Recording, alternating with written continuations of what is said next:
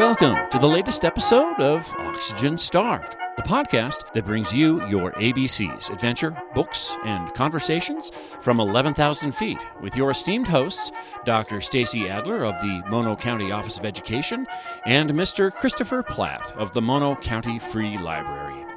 Hey listeners, welcome back to the Oxygen Starved podcast, where we bring you your adventure, books, and conversation from 11,000 feet here in the beautiful Eastern Sierra. I'm Christopher. I'm Stacy. And as always, we're joined by our producer, Doug. Hey, Doug. Good morning. Good morning, Doug. Good morning, Doug. It's a beautiful day. Isn't it a beautiful day? We each converged on the studio this morning through a fresh falling of snow. Yeah, fresh powder for the long weekend. What great Perfect. timing. Right. Yeah. This episode's coming out at the beginning of February. We're recording this segment just a little bit early. Yep. And boy, it just kind of brightens your day coming in It is. today. It's so fun to come in after the storm is over and Right. the roads are okay to drive on. Not so much fun driving through it. No, not so much fun. But afterwards, it's fun. And I'm glad that it's clear for people who are coming up to visit the area this weekend. Yes. It'll be a big weekend. It will I think. be. But it's been a big week. Yes. Right? Busy week, especially up at Mammoth Mountain. Yeah, which was our adventure. So you want to talk a little bit about that? Sure. So this is the week that the Disabled Sports Eastern Sierra group, which we interviewed their fearless leader, Executive Director Kathy Copeland, a few months ago. Yeah, you can go back and find that podcast. Such an awesome interview. She's Yeah. an awesome woman. Absolutely.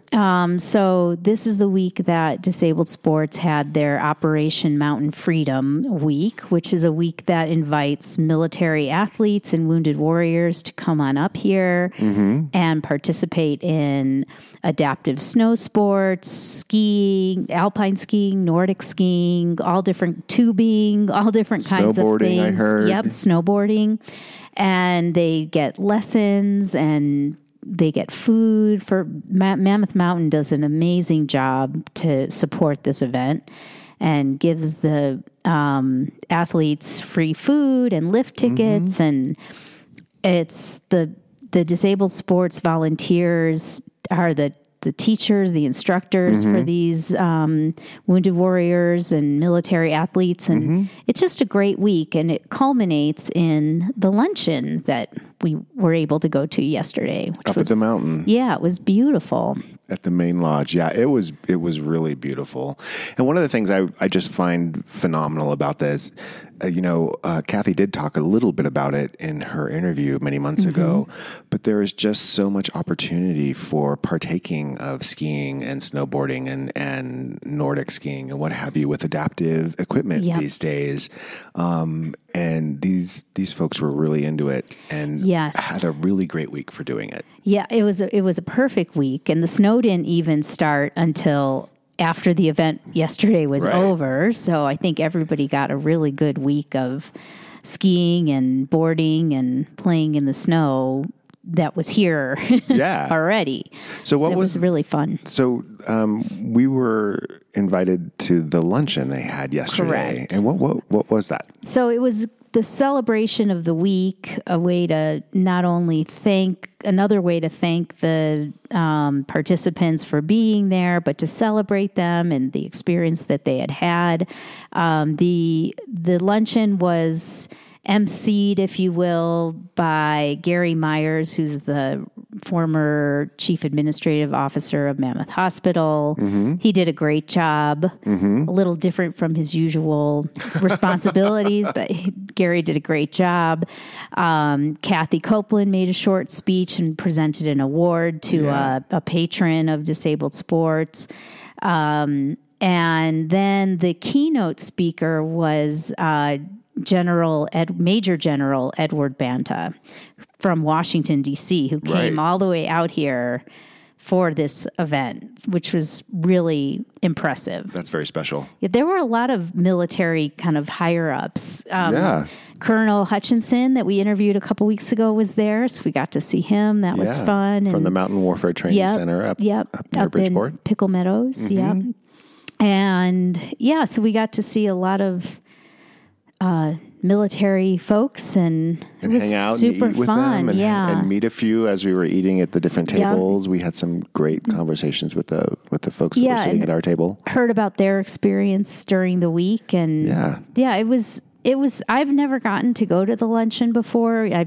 Full disclosure, I'm a board member for Disabled Sports Eastern Sierra, and because of scheduling or whatever, I've never been able to attend this event. So this was my first time going, and it was super fun and super inspirational. And the speech that General Banta gave, it brought me to tears. Yeah. Had to kind of, blink a lot. So.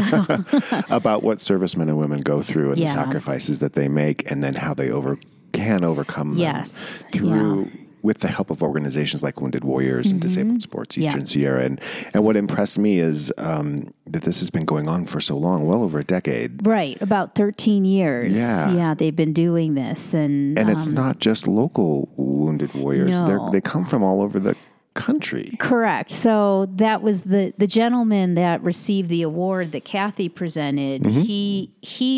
The reason why he received the award is because he's been responsible for helping to fly many of these athletes and Wounded Warriors to this event every year, and he's been instrumental in helping with that.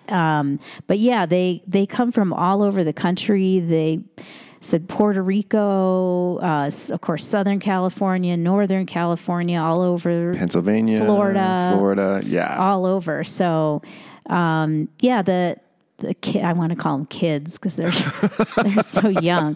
The military athletes that were at our table, they really had a great time. Some were snowboarders, some were skiers, and they had different levels of ability. So it was really interesting to hear their stories, and then we had one of the volunteers who taught some of the groups at our table also, and it was fun to hear his perspective on it also. So it's just fun. It's a fun week for everyone, it sounds like. Super fun. Yeah. They had a great time. So, well, I encourage our listeners, especially our local listeners, to pay attention. This happens every year. So next year around this time, this week will happen again, and Disabled Sports and promotes it. So you can kind of support. And definitely. We'll put links to Disabled Sports, of course, on our website in our show notes, and to Operation Mountain Freedom as well. So, awesome. And listeners, if you have any questions or comments about it, please give us a shout out on our Facebook or Instagram or website. So thanks. Thank you. You're dialed in to Oxygen Starved, the podcast that brings you your ABCs, adventure, books, and conversations from 11,000 feet, originating from the slopes of Mammoth Mountain in Mono County, California. You can find us at SoundCloud. You can find us on iTunes. You can find us at oxygenstarvedpodcast.com. Just make sure you find us. Hey, Stace, can I read you something?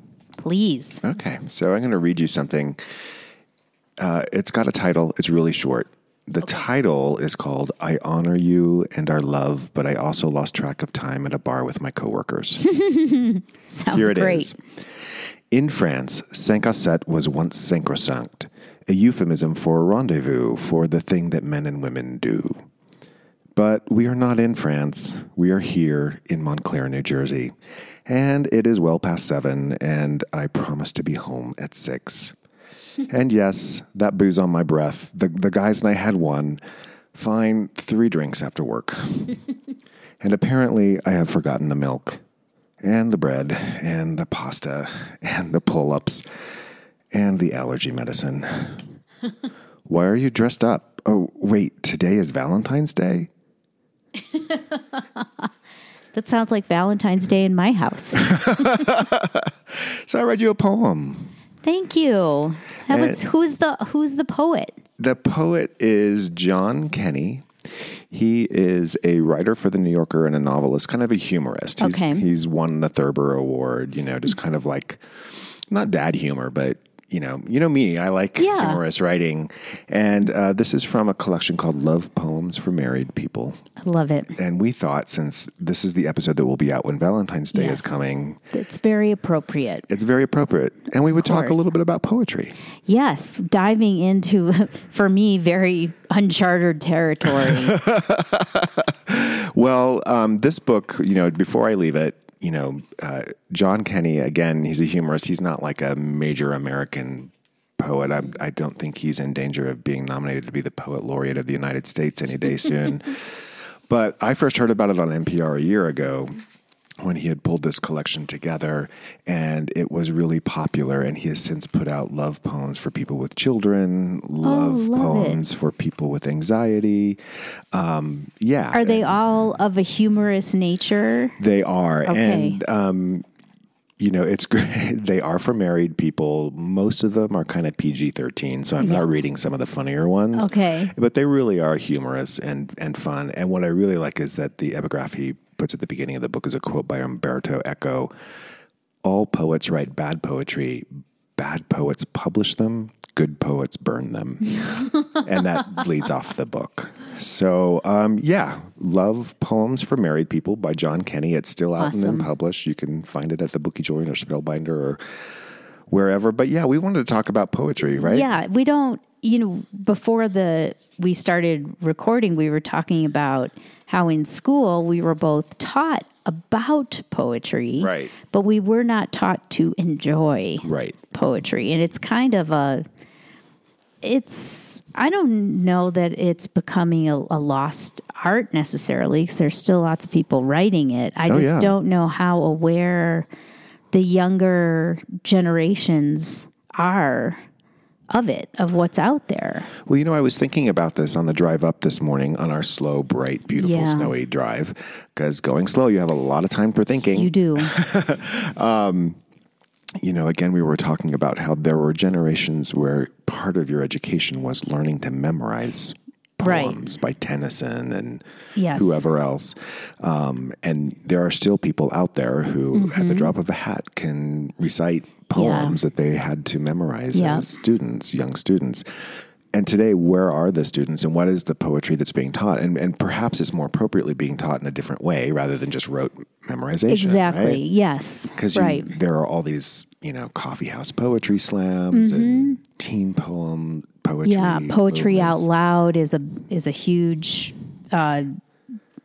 thing that's happening in our high schools. Right. And I think that's kind of the way that kids are engaging with poetry. And I think there are some, I might get pushback on this, but I think there are probably some rap artists that would argue their genre of music is a poetry of sorts. Well, having lived in New York and in Queens, the birthplace of rap, Queens in the Bronx, I would argue that most rap is poetry, and would agree with that. And some of the most creative poetry out there, and one that's a format that inspires other young people to get involved with language and in the power of it. So I think what we decided when we were putting together this topic to talk about is we could give a poetry 101 course, or we could just chat about some poets and poetry that we like, just a few examples. Some poets and some genres of poetry. Right, exactly. So I'll continue and then throw it over to you. Yep. And we were chatting earlier, one of the things that got me back into paying attention to poetry as an adult was the former poet laureate Robert Pinsky, who may be a familiar name to many people, especially if you watched PBS, in the last decade or two. He used to be on quite a few. He was poet laureate for 2 or 3 years, I think, and a really well-known poet. And I would just watch this guy on the PBS NewsHour or wherever, and he just seems such a normal guy, you know, just really down to earth and what have you. And I was like, wow, that's not what I would have expected. Maybe I should check out some of his work. And around that time, he had translated Dante's Inferno, which, for those of you who may have heard about it, it's a historical work from the early Italian Renaissance, written by Dante, where Virgil and Dante tour the 9 circles of hell. which, just makes you want to just rush out and read it, right? Absolutely. It's really uplifting. Yeah. But, Robert Pinsky made an attempt, I think a very successful attempt, to translate it into modern English and in an approachable English, yet staying true to the format and the stanzas and the cantos, which is what they're called in the Inferno. And I read it. I read the whole thing. And it was just, to me, it was like, it was history because of the age of the document. And, parts of it are actually quite funny. Dante pulls no punches and actually throws people that were contemporaneous to him. He places them in hell and gives them torments, which kind of makes it relatable. Sure. But, it was just, I read that and thought, oh, wow, I really can read. You can relate to serious poetry. And then the other kind of thing that happened more recently is we came from New York, and while we were living there, we went over and visited this place called Steepletop, which was the home of the great 20th century poet Edna St. Vincent Millay, who is a pretty famous female poet. Yeah. And I knew next to nothing about her. I just thought it was, it's a very stuffy sounding name. And we went over to visit this house museum, and I was expecting something big and stuffy. And what it was this little blueberry farm in the country with a small farmhouse with all of her original stuff in it. And what we learned by visiting is that, she was an early feminist, early 20th century. She was part of that generation that came of age just after World War I. So really rebellious against convention. Yep. She had, multiple lovers of various ilks and what have you. And she was a real kind of rebellious She was out writer. there for her time. Yeah. She was part of that early Greenwich Village, New York set and what have you. And it was really popular in the 20s and early 30s, and then kind of died off and became controversial and ended up dying young in 1950. But that was again, another shot in the arm. We came out with 3 volumes of her poetry from that visit and have been reading through them. And her poetry is pretty accessible, if I remember, because I know I have read some of her work, and if I can understand it and relate to it, probably most people can. Yeah, and I bet most people would. When she was young, a lot of her poetry was actually kind of criticized and or celebrated for being kind of free and easy, kind of like an early Dorothy Parker. Was she a suffragette, do you think? I think she was on that side of the movement. I don't know if she identified as a suffragette. Yeah. But she definitely wrote about sex and, having fun and drinking and jazz and all that kind of stuff back when that was in its heyday. So, again, she's not a stuffy writer. Yeah. And so, since then, we've been a little more open to talking about poetry. So I brought a couple more that I wanted to talk about briefly before tossing it over to you. A poet who is contemporary to us, who's living now, happens to be the poet laureate of Fresno, California, is a woman by the name of Marisol Baca.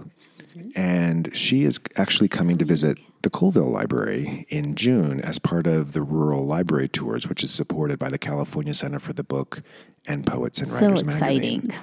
It is exciting. She's a real honest-to-goodness poet. Right. And she teaches. She's an English teacher at Fresno State College. And she's won an award for her work. The work that was sent to us of hers before her visit is a collection called Tremor. And she's young, she's Latina, Mexican. Fabulous. And just writes some interesting stuff. I'm going to read just a little bit of one of her poems that she won the Robert Chasen Poetry Award for. It's called Revelato, which is translated into English as revealed. And I'm not going to read the whole thing. It's actually got structure to it, and it's kind of free form in a way. So I'll just go part the way through it. And then, if you want to hear the whole thing, come to the Colville Library in early June. So Revelato, she starts it with a couple of quotes. Impossible work, really, like placing pebbles exactly where they are already. The steadiness it takes, and to what end? It's so easy to forget again. That's Kay Ryan poetry. And then there's a stanza by Dante, but it's in the original Italian. I'm not going to read it. And then the poem goes on. We have made it past the mountains to our home and have forgotten where that is. God gives us monoliths to hide behind. I asked God to help me remember. God said, remember the old house on Sarah Lane? Cherry trees slicing your cheek as you ran past. Remember how it had pebble picked up, pebble marked with brown as cocoa striations around its belly. Pebble picked a hole in my... forgot to place the avocado tray on the Formica kitchen table. It's ugly. It gets me to remember something I can't articulate. It's a problem with the myelin, my dad says. Somewhere it forgets to send the message. It petrifies. I say, stones thrown behind our heads, where they go, what they find on the other side. Are we made of this action? In Quechua, we have a name for that. It's in my dreams almost a said thing, almost. So the poem goes on from there, and this collection is really good. She writes about pretty deep stuff, and I really can't wait to get here and have her lead a writing workshop and kind of see where she comes from. But, she's still kind of young, too, so I'm really anxious to see what she's going to continue to publish. It's interesting. I mean, it's so, to me, it sounds so unstructured. Right. When you... Orally. Just hearing it. Yeah. But that's great. I'm excited for her to come. I am too. So, and she's in good company as a contemporary poet. So I will talk about one more, if you don't mind. And that's Joy Harjo. She is the newest poet laureate for the United States. She is the first Native American poet laureate. Is she the first female poet laureate? No, I think there's been quite a few females. But the first Native American. The first That's Native awesome. American. And she really brings that perspective and that need to her work. She's a writer of other formats and a musician as well. But, she sees it as part of her role, or as part of, mission probably isn't the right word. I think it's more of a real drive to bring out the Native American voice in what she calls the American Book of Poetry. She said when she started writing poetry, there were no Native names in that book, and there really should have been many. And now there are even more. Her latest collection is called The American Sunrise. And we have it in the library, or you can get it from your bookstore.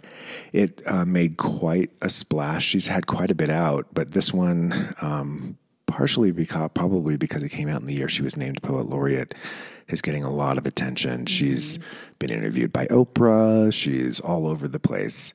I'll put a link of a YouTube video of her reading the poem American Sunrise on the website, so you can see her. But what I really like about her approach to this is really what she believes poetry can do. So I'm going to read a little bit about an excerpt of an interview that she gave to poets.org. She's asked the question, why does poetry matter? And part of what she says is, poetry is the art that is closest to music, standing between music and narrative orality.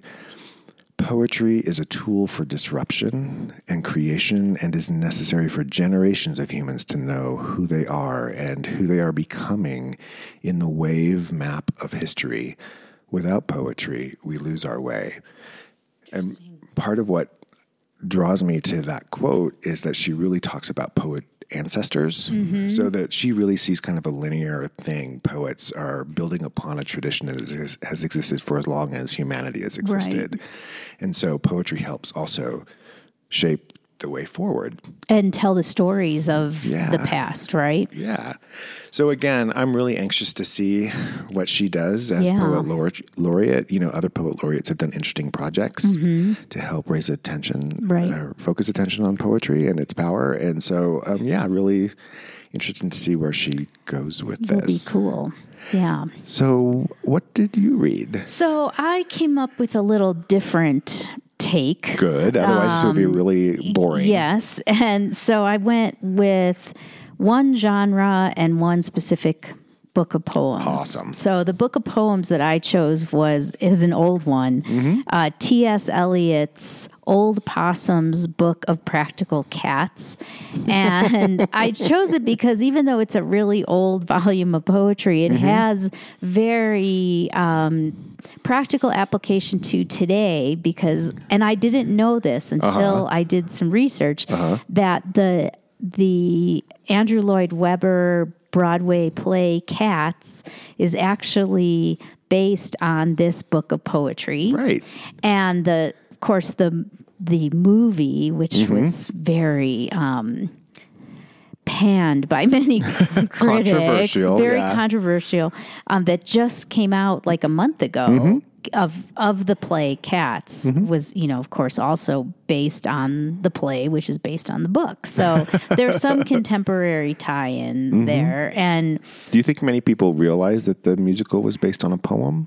I don't think they did. No, I mean, that was new information to me. Right. But apparently Andrew Lloyd Webber was a fan of this book of poetry when he was a boy. Oh, interesting. He I read didn't know these that. when he was a boy, and it just stuck with him, and that's why he came to write the play. And then the guy who adapted the play into the movie, Tom Hooper, he was a big fan of the play when he was an 8-year-old boy, and that led him to produce this movie. Wow. So that was pretty interesting to me. And in the research that I did, the woman who was interviewed in an article that was in The Guardian, if you have that app or get that newspaper, she's the administrator of T.S. Eliot's estate. Oh, okay. She opined that T.S. Eliot would have loved the play and would have loved the book, would have loved the movie, because he was kind of an out there guy, and he had a great sense of humor, and he loved musical theater, and frequently went to see Broadway shows when he was in New York, and he. Another thing that's kind of interesting about T.S. Eliot that I didn't know, I always thought he was British. He affected being British, like he played being British, but he grew up in the Midwest. So, awesome. I just thought that was a pretty funny little. Yeah, he assumed or culturally appropriated being British. Cultural appreciation. If you can do that. So the first poem in the book, Old Possum's Book of Practical Cats, the very first poem is called The Naming of Cats, and that is the second musical number in the movie and the play is taken. It's exactly the same as this. Oh, really? It's almost like this poem Set put to music. to music. So I'll just read a couple lines. The naming of cats is a difficult matter. It isn't just one of your holiday games. You may think at first I'm as mad as a hatter when I tell you a cat must have 3 different names. First of all, there's the name that the family use daily, such as Peter, Augustus, Alonzo, or James, such as Victor or Jonathan, George or Bill Bailey, all of them sensible everyday names. And then it goes on to explain the different names. He has to have a family name, he has to have a peculiar name, and on and on. And the second song in the play and in the movie is The Naming of Cats. And that's awesome. So it really is explicitly pulling from the T.S. Eliot work. Exactly. Yeah. It was pretty funny. What I love about the edition that we used to consult for this podcast came from the library collection is I think it's illustrated by Edward Gorey, right? Is that Edward Gorey? Yes, that's correct. Yeah. Yeah. The illustrations are great. Yeah. Yeah. They're almost like that guy that does they remind me of the guy, I think he's in the New Yorker, and he'd always put his children's names somewhere in his illustration. I can't recall. I'll have to look up his name. I know it's on the tip of my tongue. I know exactly who you're talking about. We'll look it up and we'll put it in the show notes. But, sorry to distract you. Sorry, illustrator guy whose name we can't remember. So that was the book that I chose, and I was very proud of myself for deviating from my go-to Shel Silverstein, which is There's we can talk Shel another time. We'll have to talk about him another time. But the genre of poetry that I chose, again, is very relatable to right now because I chose cowboy poetry. And for our listeners that have never heard of that before, it is a thing. Yeah, a big thing. And there's actually coming up in 2 weeks, or just shy of 2 weeks. Well, or just a week before this episode airs. Right. Yeah. From when we recorded, it's 2 weeks, Yeah. but it'll just have taken place when this episode airs, is the National Cowboy Poetry Gathering in Elko, Nevada. Yeah. And that is taking place in 2020 from January 20th to February 1st. It is a yearly festival of poetry and music. Yeah. It's very popular. It's very well attended, and we're going to go one day. Yeah, we'll go. Yeah, We're definitely going to go. check it out. But cowboy poetry it really is kind of an important genre of poetry in America. And it's been around for a really long time.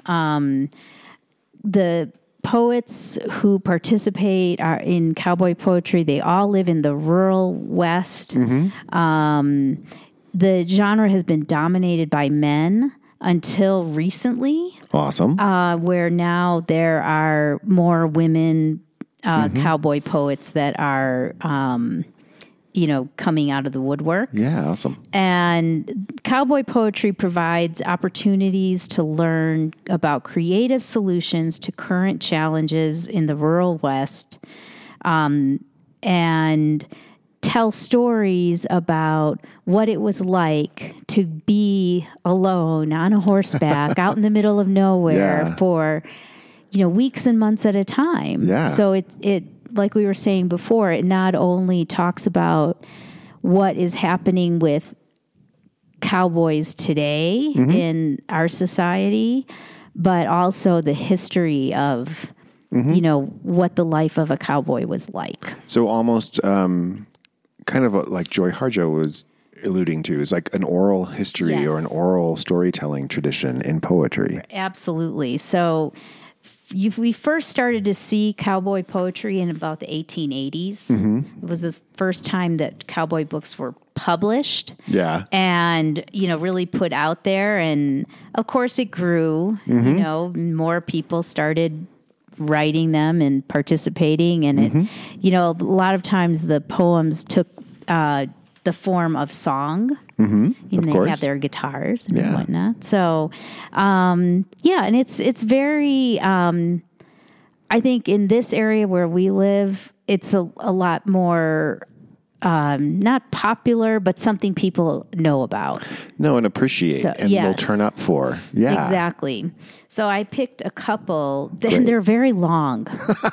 There are no short cowboy poems. Well, you have a lot of time sitting around the campfire in the open prairie. Yes, exactly. And the interesting thing is that as the women started writing, their focus was not about like going on the cattle drives or being, doing the work, but it was more focused on waiting for their man to come home. The contemporary women? Even the contemporary women. It's more about the life of being on the ranch by yourself. Yeah. So this is a poem by Marie W. Smith. I'm not going to read it all because even the women write really long ones. It's called If. And it starts, if I hadn't become a cowboy's wife, I'd have never seen the glow of night lights on the crusted drift of freshly fallen snow. I'd have never heard a barn owl cry outside my cabin door. I'd never have raised Rhode Island Reds and lost all of them but 4. So, and it goes on from there about, this is what she does when her husband's not around. She watches the snow and tends to the ranch and the animals on there. And and then from a man's point of view, a cowboy's point of view, this poem is called A Range Cow in Winter, and it's by Vern Mortensen. Have you listened still on a desert hill at the close of a bitter day, when the orange sun in wispy clouds was set in a greenish haze? In a cold white world of deepening drifts that cover the land like a pall, then the plaintive bawl of a hungry cow is the loneliest sound of all. Oh, wow. And he goes That's on really to tell about it. It evokes like you can hear the cow, right? You can see it and hear it, and kind of almost feel what the cowboy is feeling. And him being kind of alone out there with all these cows around him. And you know what I like about this genre and what you've talked about it, I'm not that familiar with it, is that, the kind of cowboy culture, the kind of history of it all, and being a rancher, right. whether you're the husband or the wife or, on your own, it's all kind of, portrayed as kind of hard bitten and tough and, rough and tumble. But in reality, people in this life are really creative and willing to express it, And I think, back then too, before, I don't know if these guys now go out with their phones and can get do I have a signal? Do I have a signal? Go on the internet? I don't know if that happens, but, when they had all this time out there by themselves, that they really used it in a creative, purposeful manner and, then shared that with, I think it shows a different side of what we would come to think of as pretty, scrappy, leather beaten face, quiet, stoic, and, don't show their emotions. And, and this was one way for them to kind of share what they're feeling as they're out there, doing their job. I love it. I can't wait to explore that genre a little bit more. I think it was really cool. And I really want to check out one of these poetry gatherings. There is a colleague of mine, another county superintendent. He's since retired, but Jim Parsons from Alpine County is a cowboy poet. Is he really? Yeah, and I haven't found any of his poems, but yeah, he was kind of famous around the California County Superintendents group, to read his poetry. And awesome. Yeah, I believe he's living in Hawaii now. Oh, that's not cowboy country. There actually are quite a lot of cowboys in Hawaii because of all the ranches on the Big Island. Right. So, someone's got to rustle all those pineapple. Absolutely. That's awesome. Well, thank you for sharing that, Stace. Thank you. It was really fun. It was fun to do something that was so different for me. And it's kind of piqued my interest to explore poetry a little more and not be afraid of it. Yeah, and I hope it piqued some interest of some of our listeners. Me too. I encourage you to, if you're at all interested in any of the poets that we talked about or the genres, or just kind of reacquainting yourself with some interesting poetry, the library is a good place to start because there's always these collections of poems that you can go, and they're often very thematic. So come in and explore, get your library card. Mono County Library's got poetry in all 7 locations. So check it out. Great. Take a deep breath and we'll be right back. Oxygen, a colorless, odorless reactive gas, the chemical element of atomic number 8 and the life-supporting component of the air. Starved, suffering a severe and damaging lack of basic material and cultural benefits. Oxygen-Starved Podcast, a colorless, odorless, culture-packed, nutritious podcast considering books, describing Mono County adventure, and engaging in informative conversation with colorful Eastside Sierra locals. Download it now.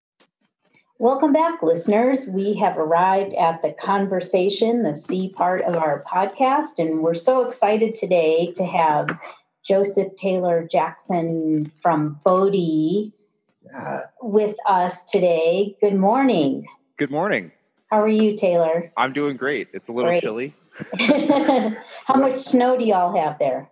Right now on the ground, we have about 4 to 5 inches. Okay. So not too much. Not too much. Could be worse. How cold is it right now? At last check, it was 10 degrees. So that's chilly. That's chilly. So maybe we should describe, or let Taylor describe a little bit more about where he's actually calling in from. Yes. Taylor, would you tell us about Bodie State Park? Yeah, so Bodie State Historic Park is a old ghost town. It's at almost 8,400 feet. It's in the Eastern Sierra. It's about an hour and 20 minutes north of Mammoth Lakes. It was established back in 1859 due to a huge gold boom. The town really didn't boom until 1877. And during that time period, there were 6,000 to 10,000 people that lived here in town. Wow. Yeah. So it's now entirely a ghost town. Yeah, that's just almost unfathomable to think that many people could live there. That's kind of typical of mining towns, though, right? They kind of have a boom and bust window. Absolutely. And we fit right into that. I mean, most of the people who were here that were famous names tended to go to Tombstone whenever the boom kind of ended. Right. So these people were jumping from town to town. So before we get a little bit more into that, Taylor, can you tell us and tell our listeners what was the adventure that brought you to Bodie? Yeah.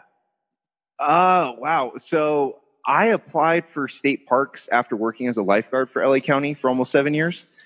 So you're a Southern California person. I was, yeah. And I'd lived in Flagstaff for a while. My wife and I had traveled full time in a van climbing. So we'd spent a lot of time in Bishop and through Yosemite. Mm-hmm. And so we were familiar with the area. I originally went through as a lifeguard through state parks, and then I decided I didn't want to work at Huntington Beach. And when I went through the academy, this was the best looking place that I could see. And my wife and I were very excited to come out here and kind of have a different sort of experience. Yeah. So from the beach to Bodie, that's like 180 degrees different experience. Absolutely. Yeah. I worked at a ski resort for about 6 years before becoming a lifeguard. Okay. So we're very much mountain people. It just was a weird blip, I guess, in the scheme of things. That's incredible. And so were you always interested in, working for state parks as a kid, or did just your wanting to be outdoors drive that? I think it was mostly just wanting to be outdoors. I really was trying to become a permanent lifeguard down in LA County, but it was looking like it'd be a 5 or 6 year wait. And they posted the job flyer for state parks. And so I kind of just threw my name in the hat, and one thing after another. And all of a sudden I got the job. So I've always done outdoor activities as work. I've never really worked in an office. So coming here was basically perfect for me.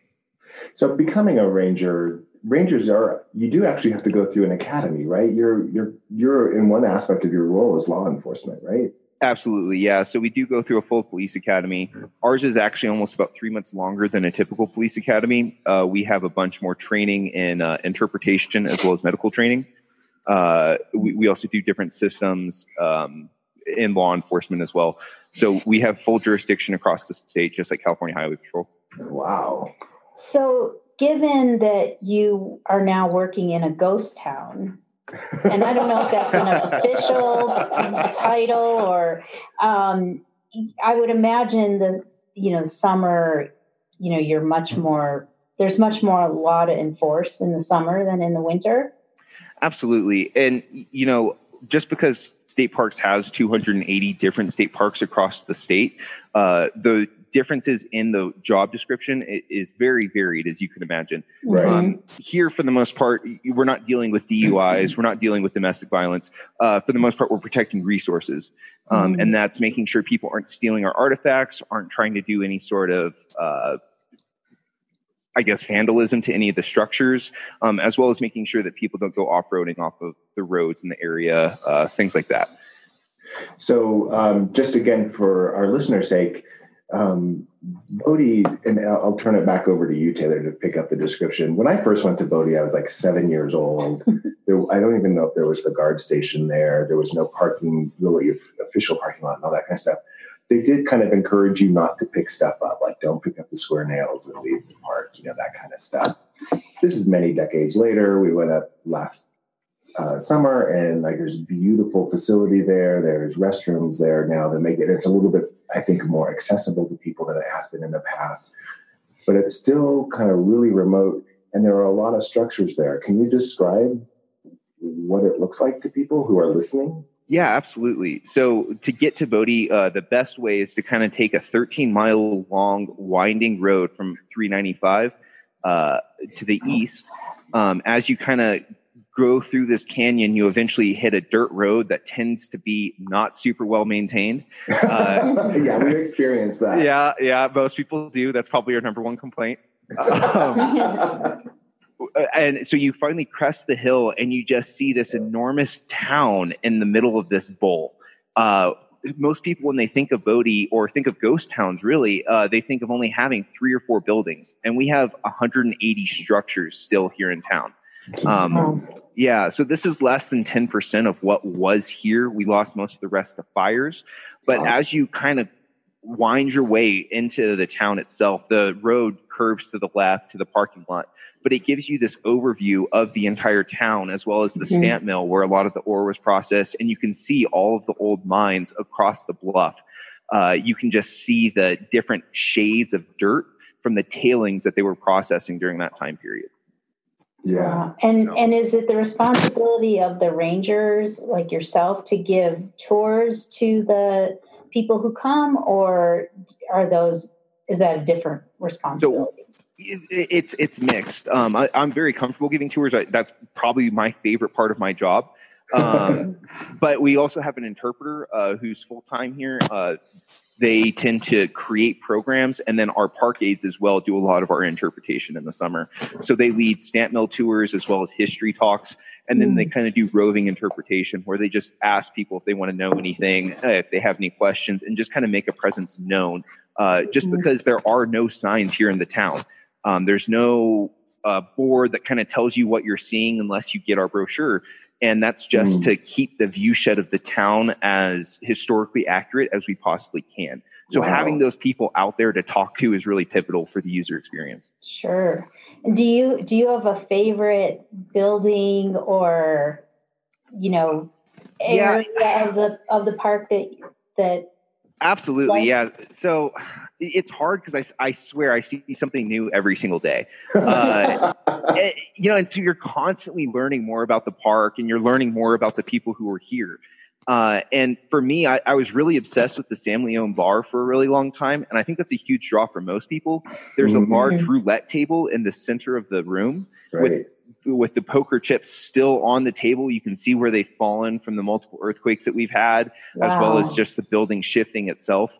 And that really used to touch me. But as things go on, I'm getting more and more into the actual houses of where the people lived and seeing the artifacts of what they used during that time period. So because people left stuff behind, right? Like they would kind of leave town quickly if they heard of another, there's something going on in Arizona or whatever. Yeah, absolutely. So, and for the most part, the artifacts that we still have today weren't from those time periods. They're actually more so from the 1930s after a large fire. Yeah, and so you kind of have to think of how you would move today, right? If I was going to leave my house here, chances are I'm not going to take my bed. I'm kind of over it anyway. I kind of want a new one. And it's going to cost me a lot of money to move it. And so for these people who were so broke when they were leaving here, the incentive of taking these items with them was very, very low. They tend to be sneaking away in the middle of the night because they might have some debts that were outstanding. It was kind of shady. And so, just like today, you're not going to transport everything whenever you go to move. And so most of our artifacts here were the heavier things that they were unable to take with them. That makes a lot of sense. Yeah, it does. And so that also ties into another phrase I learned when I was up there, and that was arrested decay. Can you talk about what that is and why it's important? Absolutely. So whenever the state acquired the property in 1962, the Kane family, who had been purchasing up all the lots as people left, had the idea of keeping this area as intact as possible. They'd even hired an armed guard for close to 20 years before the state took it over. And that was just to try and encourage people not to take anything and not to loot the area. So whenever we got possession of it, the King family basically didn't want us to restore the town. They didn't want this to turn into a Disneyland-style amusement park. And so the state has done the best of its ability to keep the buildings in the exact same state as they were whenever we possessed them. So that means that we don't paint anything. We don't do unnecessary repairs to make it look like it's brand new. Instead, we stabilize the buildings to the best of our abilities. Now, we do fix roofs, because if you lose your roof, you're going to lose your foundation. Right. We will also fix windows, just because so many artifacts that have been left inside these buildings haven't been touched for close to 60 years. Yeah. And the second that they get moved, or the wind, is damaging them, now we lose all of our artifacts. But we do use Restore glass from Germany, so it's handmade. It still has that lead and those weird bubbles in it. Wow. Yeah, and our maintenance staff uses the same techniques that they used back in the 1800s to create these windows. So that's insane. Yeah, anytime that we do any work, we actually look at the original photographs from whenever we got the park in 1962, just to make sure that the repairs are consistent with what the town used to look like. So can you describe a little bit, going into the history of Bodie itself? It was a pretty lawless place for quite some time, right? Yeah, so there was the 5-year period that was pretty intense. And so that was from 1877 until 1882. And again, that's when our boom with the, almost 10,000 people here. Now there were constables who were essentially sheriffs during that time period who were here. And then the courthouse in Bridgeport would be the ones who was processing any of the, Wild West type outlaws. But from the news stories of the day, it sounded like there were shootings nearly every single day. Wow. Yeah, so you have to think that these miners and the mill workers were making about $4 a day, which was double the amount that people were making in San Francisco during the same time period. Wow. Yeah, so they were very, very wealthy. And so they're paying about $2 a day for their food and their bedding and their lodging. And so with that other $2, you could send that home to your family. But in reality, most of these guys are spending that on alcohol. Bodie was known as a quick to shoot town, but everyone was terrible shots. There's multiple stories of people shooting at point blank range, full revolvers of 6 rounds and missing every single shot. So you can tell the alcohol was definitely It's like a bad Hollywood 60s Western, Absolutely. I still go through the buildings looking for like some of these old bullet holes. Like I've gone to Tombstone multiple times and, they have the area where Wyatt Earp shot up past the saloon. And that's just not here, unfortunately. Yeah. And I think a lot of that's just due to the vast majority of the saloons and the brothels all burning down in the 1892 fire. Right. Wow. So that 1892 fire, was that the impetus for the town becoming a ghost town?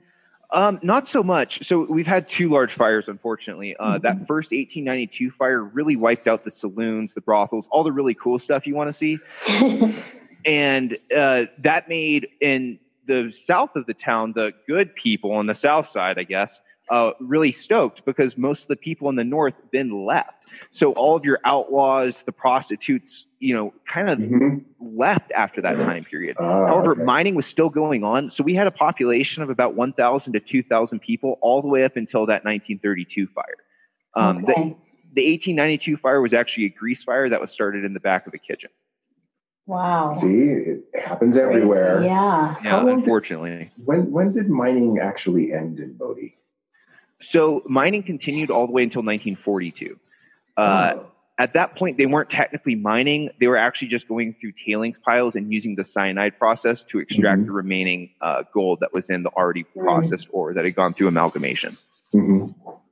So right there on site, like cyanide. So is the ground polluted up near those tailings and stuff?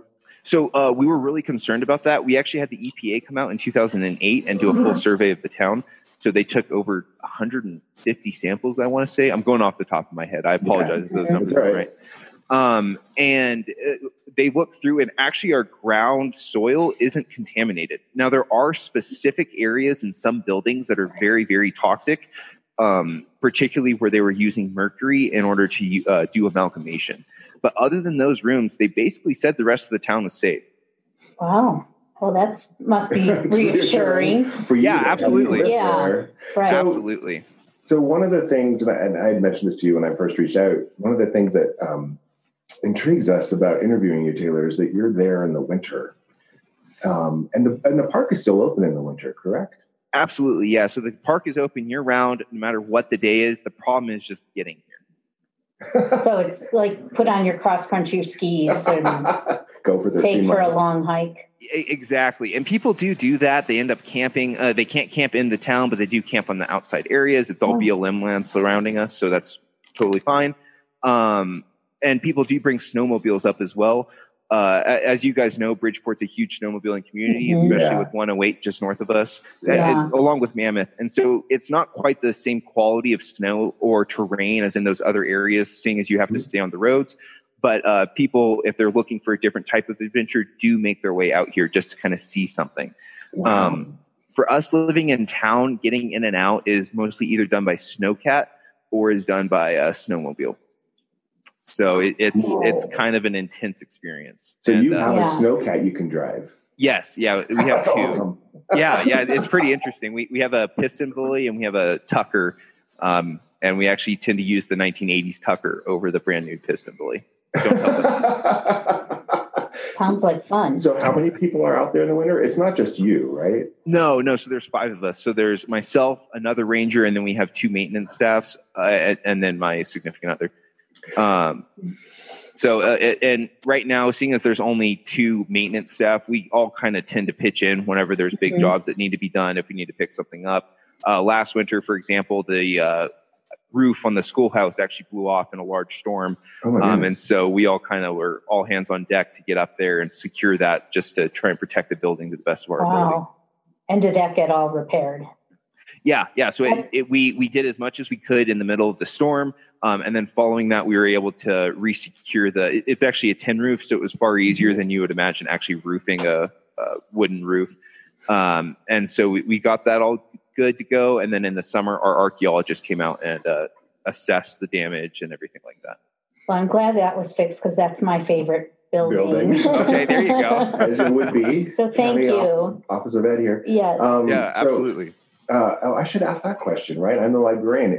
Was there ever a library in Bodie?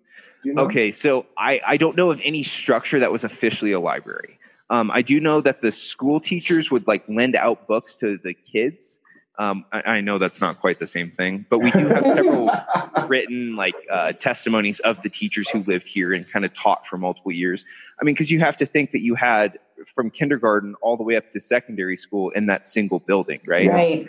And there was over 600 kids enrolled during the boom years, and there's 2 teachers. I mean, so how do you handle something like that? I can't even imagine. I can't either, but I would have loved to had the opportunity. I think the idea of it's so cool. I feel like it'd definitely be like herding kittens. It sounds like a lot of recess time, right? Exactly. Yeah, talk about differentiated instruction. That gives it a whole new meaning. And keep them away from the gunshots. Exactly. So what is a typical day like in the middle of winter for any of you who are working out there? So this might sound nerdy, but we're very much into the weather up here. We're one of the coldest places in the continental United States pretty consistently. And so we have a National Weather Service weather station here. And so every day we have to check that at 8:00. We get the high, the low, and then the current temperature for the day. If there was any moisture accumulation over the day, we go over, we take our rain collector, we have to melt down the snow, figure out how much the actual moisture inside of that was. And then we also have a snowboard that we have to record the actual snow depth. Now, it's only a 15-minute thing, but you have to do it every day. No matter if it's -20, if it's 40 degrees, it has to be done. Yeah. So, and it's really pivotal because there's only about 90 sites in the Eastern Sierra. And so then they use those to create those point forecasts that we all kind of use to figure out how much snow we're going to get. So we do that every day. Currently, I'm also in charge of film permits as well as hiring. So we're kind of fielding hiring stuff right now, just trying to get ready for our summer season. Right. I'm working on a film permit for a Dracula film coming up here. We'll see if that actually pans out or not. Are there quite a lot of movies that are filmed up there? Yeah. So we actually had 40 different shoots this past year. Wow. Yeah, and so I work with all of those producers just to make sure that the permitting process goes correctly, what our expectations are versus what their expectations are, and then we try and kind of find that middle ground, making sure that the artifacts are the most important thing. Wow. That's cool. So they no longer just build their own little ghost towns in the middle of nowhere. They just come to Bodie. That's awesome. Yeah, I mean, we've never actually had a AAA film here. I know Westworld actually came out here and scouted, but as you can imagine with most productions of that size, they really want to shut down the entire park. Right. Oh, yeah. And that's just not going to fly, especially when we have, a quarter of our visitors are European. And if they're coming out here and this is their one chance to see Bodie and they've heard about it their whole life and then it's closed for a movie shoot, that's not acceptable. Right. Our mission as a state park, is to try and make sure our visitors enjoy their outdoor experiences. And so having that closure just for commercial use isn't really in our plan, isn't in our idea of our mission. Right. That's good. So a quarter of your visitors are Europeans. You really do get a lot of people from around the world. Absolutely. Yeah. So we try and have multiple translations of our brochure just so they have just as much interpretation as we would be able to provide them just walking around. We're in almost every tour book, just like most of Mono County. I mean, with Visit Mammoth and Mono County Tourism, I mean, they're bringing in these tour guides, and we work pretty extensively with them to make sure that those tour guides are able to come up here and get those same experiences. Just because we've been featured in so many things in Europe. I think we did 3 different news shoots this year for European television. Wow. So Taylor, if our listeners haven't been up to Bodie and want to come visit, where can they get some more information about how to get to you and what they're going to find up there? Yeah, absolutely. So the easiest way is just to Google Bodie State Historic Park and then go to the parks website. There's several others like Bodie History and all these others. They're not actually state websites. The state website's updated by me, so I know that the information is current. Basically, we're open from 9 to 4 in the winter and then 9 to 6 in the summer, just depending on daylight savings time. That's normally our switch. And then our road conditions are also posted there. If you would rather not read on the internet and you'd rather call, our voice message or a ranger should be manning the phone most times. And they'll be able to give you information about the road conditions as well as what the current weather is at the town. Unfortunately, we're not God. We can't predict what's going to happen. And it is the Eastern Sierra. So what's going to happen can change every 20 minutes. Exactly. So I can't let you go without asking this question. It's a ghost town. So have you seen ghosts? Okay, so that's probably our number one question. Sorry about that. No, you're good. And I got to say, in my experience, all the people who have seen ghosts here are exactly the type of people you thought would have seen ghosts. That's a diplomatic answer. Thank you. Yeah, I'm not opposed to it by any means. I've always been open to experiences, but I've never experienced anything that was atypical. There have been other people, and I don't want to share their stories because that's theirs, but they're also the type of people who saw a UFO land in the middle of town. So I don't want to say one way or the other. Okay. Good answer. I spent many years working in New York City, so I know the ilk of which you speak. So, Taylor, one of the questions we ask each of our guests is, what are you reading now, or what book would you recommend? Okay, so currently I'm reading the Dagger and Coin series. I'm really into fantasy. It's by Daniel Abram. It's a 5-book series. It's basically a small world that has 12 different races that were created by dragons. Yeah, it's fantastic. It's about banking. It's about accounting. It's about pirates. I don't know. It's great. Everything you want in a fantasy series. Exactly. But you like that? Oh, I love it. Yeah, I just finished my reread of The Wheel of Time, trying to get ready for the new TV show coming out. Right. Oh, so this series was made into a television series? No, this one is not. Wheel of Time is a big series, basically, but Amazon Prime picked it up. It's supposed to be coming out in the next year or so. Yeah, it's a series that's been around a long time. Yeah. But so one last question related to that. Do you spend a lot of time reading up there? I do, yeah. It's by far my favorite thing to do. It's either that or skiing or running. I have a problem. I think all those things are great activities. I wish I could spend all my time doing those things too.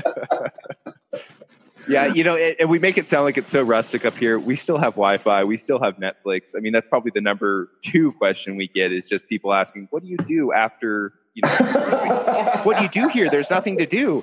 And, I look at them, I'm like, okay, what do you do whenever you go home at night, right? Like, I cook dinner with my wife, like we eat, and then I watch Netflix, like you do. Just like everyone else does. You're not hitting that roulette wheel down there. Unfortunately not. I would love to one of these days. Taylor, thank you for spending time with us today and telling us a little bit more about Bodie and Winter. We hope to come visit you soon. Yeah, please come up anytime. 9 to 4 again right now, but hopefully the roads will open up sooner rather than later. Yeah, absolutely. Great. Thank you. And thank you, listeners, for joining us with another episode of Oxygen Starved Adventure Books and Conversation from 11,000 feet, or in this case, 8,400 feet from one of the coldest places in the continental United States. You can find us on our website, oxygenstarvedpodcast.com, our Instagram account, O2Starve, and Facebook. We encourage you to email us, let us know what you think, or if you have any questions or recommendations of books you would like to read in the dead of winter in a ghost town, let us know. Thank you. Have a great week. Bye.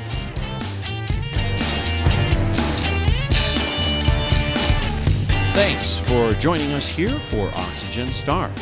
Our outro music, Iron Bacon, is composed and performed by Kevin MacLeod in Compotech.com, Creative Commons by Attribution 3.0 license.